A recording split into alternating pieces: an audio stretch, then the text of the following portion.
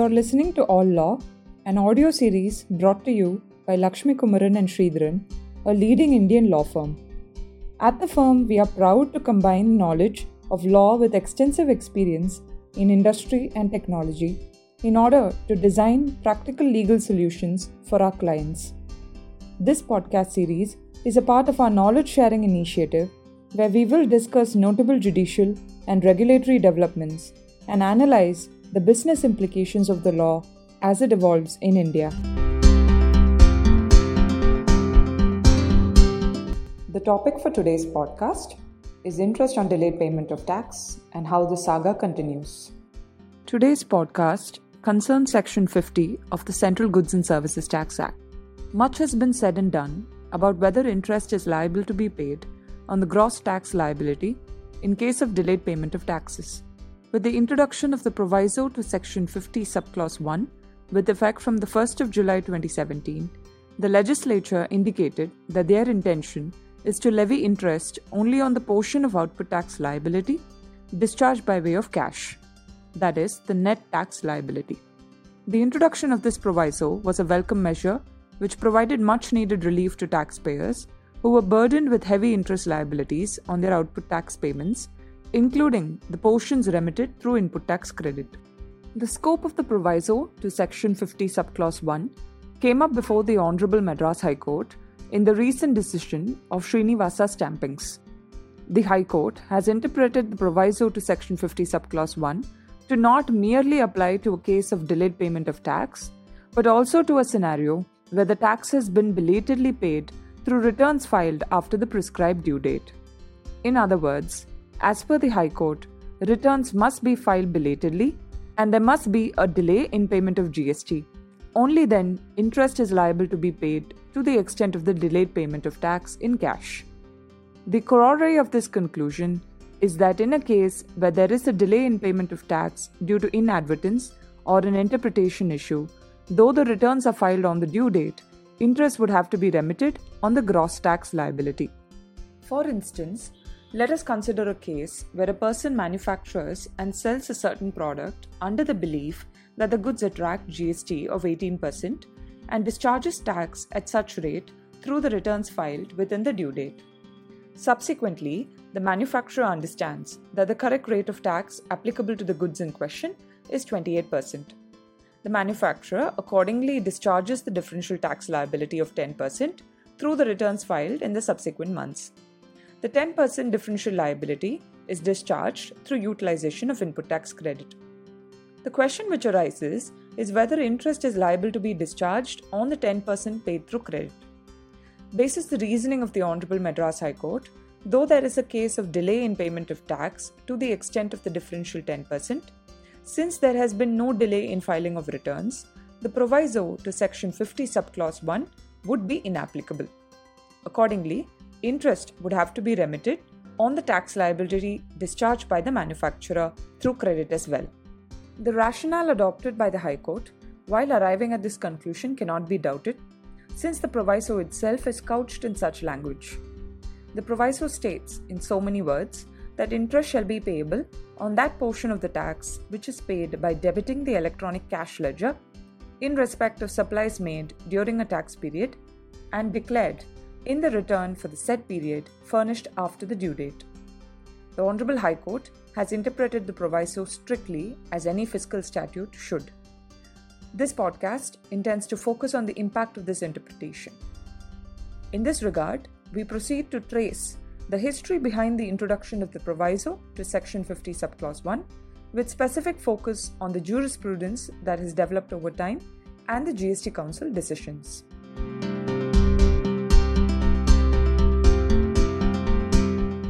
The GST Council, through its 31st meeting, granted in-principle approval for amendment to Section 50 of the CGST Act, thereby requiring payment of interest only on the net cash liability. Section 100 of the Finance Act 2019 inserted a proviso to Section 50 Subclause 1 to give effect to the said recommendation. The intention behind introducing the proviso was a natural concept of interest which signifies a compensatory character. The difference between a tax, interest and penalty is categorically brought out by the Honorable Supreme Court, in the decision of Associated Cement Company Limited versus Commercial Tax Officer. It has been held as follows. Tax, interest and penalty are three different concepts. Tax becomes payable by an assessee by virtue of the charging provision in a taxing statute. Penalty ordinarily becomes payable when it is found that an assessee has willfully violated any of the provisions of the taxing statute. Interest is ordinarily claimed from an assessee who has withheld payment of any tax payable by him, and it is always calculated at the prescribed rate on the basis of the actual amount of tax withheld and the extent of delay in paying it. It may not be wrong to say that such interest is compensatory in character and not penal.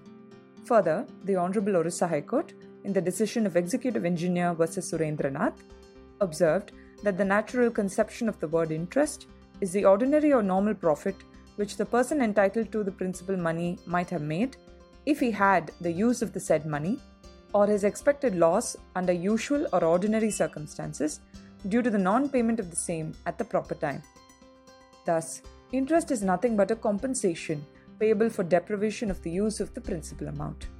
It is for this reason the Honorable Madras High Court, in the decision of Refex Industries Limited, found fit to observe that interest leviable under Section 50 should not apply to tax liabilities discharged to credit, as the availability of credit itself runs counter to the fact that the Revenue Department has been deprived of funds. Rather, it was held that payments through credit only meant enrichment for the state. Apart from the decision of Refex Industries Limited, this issue came up before other high courts, and in some cases it led to conflicting decisions where interest was held to be payable on the gross tax liability. The reasons for the confusion was attributable to the fact that the proviso was yet to be notified and there was a lack of clarity on whether the effect of the law would be prospective or retrospective. To ensure consistency, the subject was included in the agenda to the 39th GST Council meeting. The Council recommended that interest should be levied on the net cash liability with retrospective effect. In the agenda note to the Council meeting, the scope of the proviso to Section 50 was discussed, and it was observed as follows.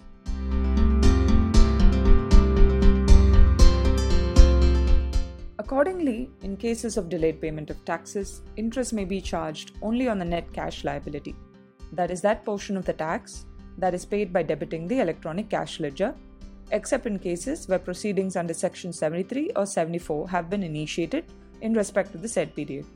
However, it may be noted that the said provision has not been notified till date. Prior to the said amendment, interest was to be paid by the taxpayers on the tax payable, irrespective of whether it was to be paid in cash or by utilization of input tax credit. It is evident from this discussion that the Council understood the proviso as being applicable to all cases of delayed payment of taxes, and the only exception was to scenarios where proceedings under Section 73 or 74 had been initiated. No specific requirement for delay in filing returns was noted by the Council. To summarize, interest is meant to only compensate for the time value of money lost because of delay in payment of tax. Payment of tax liabilities through credit should not attract interest, as the revenue is not deprived of funds, so long as the taxpayer had sufficient credit balance. Delay in payment of tax may be on account of late filing of returns or late discharge of GST at a subsequent date, though returns may be filed on the due date. In both cases, rationally, the interest should be attracted only on the net cash liability.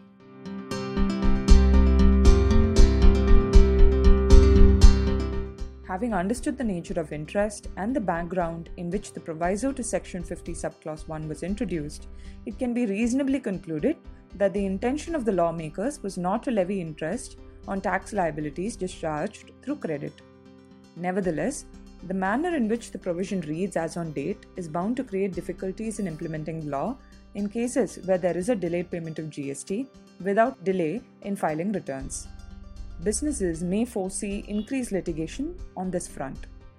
The Revenue Department may levy interest on delayed payment of taxes, even on the portions remitted through credit, if the returns through which the liabilities have been discharged is filed on time.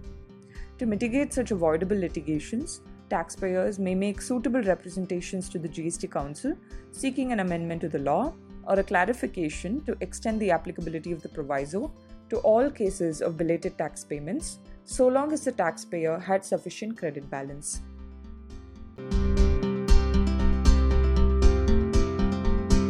Thank you for taking the time for listening to this series. We would love to hear your feedback, comments, and questions about the episode. You can write to us at podcast@lakshmishri.com to know more. You can even suggest topics for future episodes if you'd like to hear more about them. Do check out our website www.lakshmishri.com, which has been linked in the episode description below to keep you abreast with the relevant legal updates. We hope that you'll join us next week.